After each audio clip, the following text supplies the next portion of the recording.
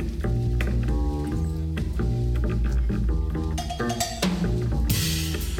you ever been a part of a group enjoying each other's company when a few members begin to share a story about a funny or interesting moment they shared, only to find their memories are different or confused? Welcome to Glimpses. Friends getting together, telling stories sometimes with different memories of them, and occasionally debating the details. Often ending with someone proclaiming, "That's not the way I remember remembering it." We hope you enjoy the stories.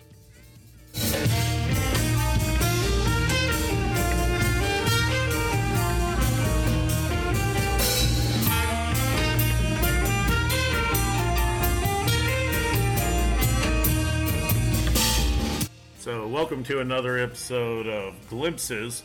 Tonight's a kind of a special night. It's a school night. We're doing Glimpses on a school night, and that's never good. But there's been we've had special occasions today that we're all celebrating for. Certain member of the crew, he makes an appearance every once in a while, has had some success lately, and we're really, really happy. So here's to success. Success. Cheers. Right. So I'd be remiss if I didn't announce tonight's sponsor. Tonight's episode is sponsored by Tin Man's Tavern. If you really want to get oiled up, come on down to Tin Man's. We'll work those creeks out, get you straight again, and heading on down that Golden Brick Road. And you ought to see the dancers. Just You put ought to see the dancers. Just put it in Apple Maps. I'm sure it'll show up. Yeah, the dancers are really, really short. They're short. Google Maps. Yeah, I'm really good with the technology. Right, we may need to give the money back to the sponsor on that one. So, anyway, thank you, Tin Man's Tavern. Don't be cowardly. Have some heart. Head on into Tin Man's Tavern. And the drinks are cheap.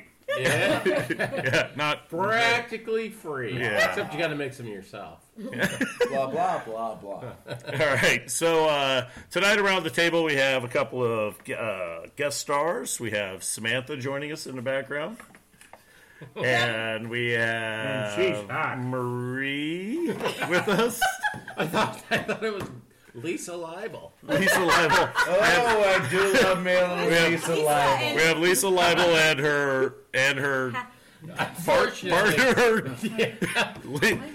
Lisa Leibel? What the? We have the same porn name. No, we Huck Leibel. You're Huck Leibel. So just for a point of clarification for the folks out there in podcast sphere, that's the thing. If you don't know, right, your porn name, if you'd like to know what your porn name is, it's your first pet, followed by the name of the road you grew up on. First street you lived on. Yeah. Yep, Yeah. Samantha Church. Samantha Church. So my wife, God love her, is Samantha Church. And every once in a while, I'm lucky enough to have sex with that girl. I just love that a lot. On the other I hand, literally thought you were gonna go something about Yeah, praying my on bad. your knees or on the other hand, for I our am, producer, cut this out. Cut it out. cut it. Radio edit. My porn name is Scooter 545, which is less impressive because my first dog's name was Scooter, and I had the choice between 545 Highway or 164 Highway. Turns out I wanted more girth. I went with 545.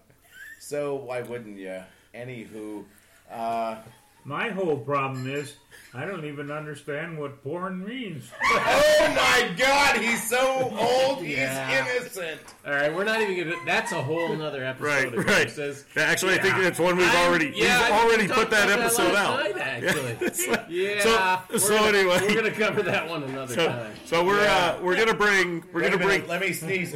Bullshit. So we're gonna bring back in. Sorry about the diversion there. We're gonna bring really an I've totally forgotten icon. what this episode's gonna be. I have to. We're gonna bring a classic, an bootlegger? icon. We're gonna do bootlegger. All right, let's do bootlegger. Bootlegger. So once again, I'm in the dark on this one. I'm excited to fired up. I would like to say. Well, before you start giving all your caveats to this story. Caveats. What is that? Well, that means you're gonna explain. You're gonna try to tone it down a little bit. But the reality is, I grew up thinking that it was normal to run liquor across state lines with the police chasing you. And I realized the police did not chase me. Well, okay. I thought I came by it naturally. More like an But escort. apparently there's a deeper story to this, so I'm kind of curious. It was definitely an escort. Apparently your story of bootlegging started way earlier with even some famous bootlegger names. So I'd like to hear a little bit about that. Well, I didn't consider it bootlegging because I was 5 years old and I didn't know the difference. Neither did I when I was 5. When I was 5, I was playing Matchback cars. Well, see, actually, match you cars? have to realize. Matchback. Well, you have to. No, Jim, hold on one second. Let's- Jim, just one moment. I'm sorry. When Scooter, what did you play with? I said Matchback cars. Would you like another Manhattan? I was go with just it. going to say. Somebody get Matchbox Scooter cars. Manhattan. Matchbox cars. When I was Mine 5, I played with Matchbox cars. I'm sorry, I didn't mean to interrupt his story. Go ahead, Jim. We want to hear your excerpts of outrunning So what was the your law. So what was your first memory of bootlegging? What was your first memory First of of all, my good friend Barry, we've been out all day, so I have to excuse him. There may have been a But- 2 p.m. start today. Yeah, I think it was 1:30. Might have but been that's 1:30. fine. Yeah. Use his porn name. It's Scooter. Yeah, His Scooter. what name? His Porn name. Oh. Scooter. See, you remember I told you I didn't understand it. But anyway, nobody here is old enough, so I think I can tell this story and I won't go to jail, and hopefully I won't go to jail because I'm getting a little long in the tooth and I don't want to be here. Finish But up the story, anyway, Jim. What? Okay. Love you, Jim. Well, back in this is back in during World War II. Now Yeah. you know how old I am. Yeah. Anyway, everything was rationed. You couldn't get anything, and booze was one of the things. But my dad, at that time, we lived up in northern Wisconsin, a little town called Arvavida. Oh yeah. And They have trees there, right? what? They have a lot of trees there. No, mostly ice. A lot of ice. Yeah, a lot of ice. But anyway, he had a 1940 DeSoto. And this is 1945. I'm 5 years old. It's near the end of the war. And he's taking booze from a guy called Ralph Capone. I'm sorry, called what? Yeah. What? What's his Clarify, what was his name? Ralph Capone. He You don't have to use a code name. For Yeah. Are that. you changing No, his first name for the he protecting was- innocent? Or I the think he guilty? was related to Al Capone, Yeah. but Al was in the slammer. I think. What clued you in on that? Why did you think he was I related? didn't think about it. I was 5 years old. I didn't know what. Anyway, my dad would go there and pick up. We'd load up the trunk with Canadian whiskey, and in it's 170 miles from Mercer, Wisconsin, where we picked up the booze, to Bellevue, which is Green Bay, just south of Green Bay. Jim, if you could tell me, what year was this again?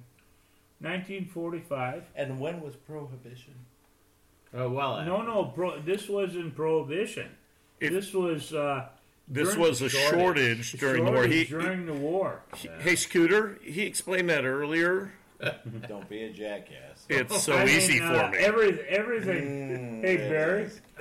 Yeah. Even rubber was Hey, I'm sorry. and giraffe. actually, by the way, he said yesterday, I think in the lead up to this story, you mentioned that butter was a shortage. How is butter a shortage? everything was a Especially shortage. in Wisconsin.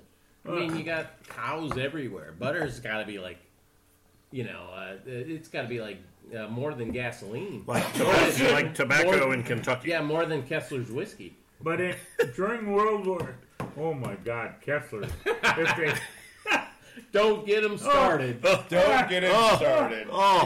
if they Thank God. if they had a shortage of Kesslers, I'd die. Hey, Kesslers, we're open This is for a man who promotion. has the answer. Call us. Call Let's us. get back Send to us the some story. Back to the story. Back Somebody to the get story. Back it. to the story. Anyway, everything was rationed at that time. Tobacco, everything. Think of because everything was put towards the war effort. So there wasn't much whiskey, but we got all this Canadian whiskey. So my dad would load up the trunk, Canadian whiskey, and From we Ralph Yeah. Capone. Ralph Capone. from Ralph. Yeah, he was. I understood he was a brother, but But potentially. It could just be random last names. I don't know. no, it could have been. All right. I don't want to get shot. I don't know this. You're actually the history major over here, but I think the Capone presence was pretty strong in Wisconsin because I think they kind of ran the whole. What was the place? Lake Geneva? No, Wasn't that big? well, that too, but you had Little Bohemia, which was just outside of Arvida, where I lived, where the FBI had a big shootout. Yeah, Place is still there. They killed Babyface Nelson. they didn't. But that was before my time. That was in the 30s. Yeah, they didn't do a lot of stories about it, but it was actually a big part of the mob scene. Well, there's a lot of stories at that time. Well, I mean, you never knew it was in Wisconsin. I don't Oh. remember growing up realizing the mob scene was so prevalent in Eh, Wisconsin, but. well, I grew up and I didn't know it either. Right, because exactly. because you were 5. So there you are. You're 5. You're in a DeSoto. Okay, so my dad and I'd ride with him in the front seat, and we'd drive all the way to Green Bay, dump the whiskey, go back every Tuesday and every Thursday. You had your seatbelt on the whole time, right? No seatbelt. It's a click it or ticket world. They now. didn't have that. Oh, okay. No. So we made it Tuesday and Thursday.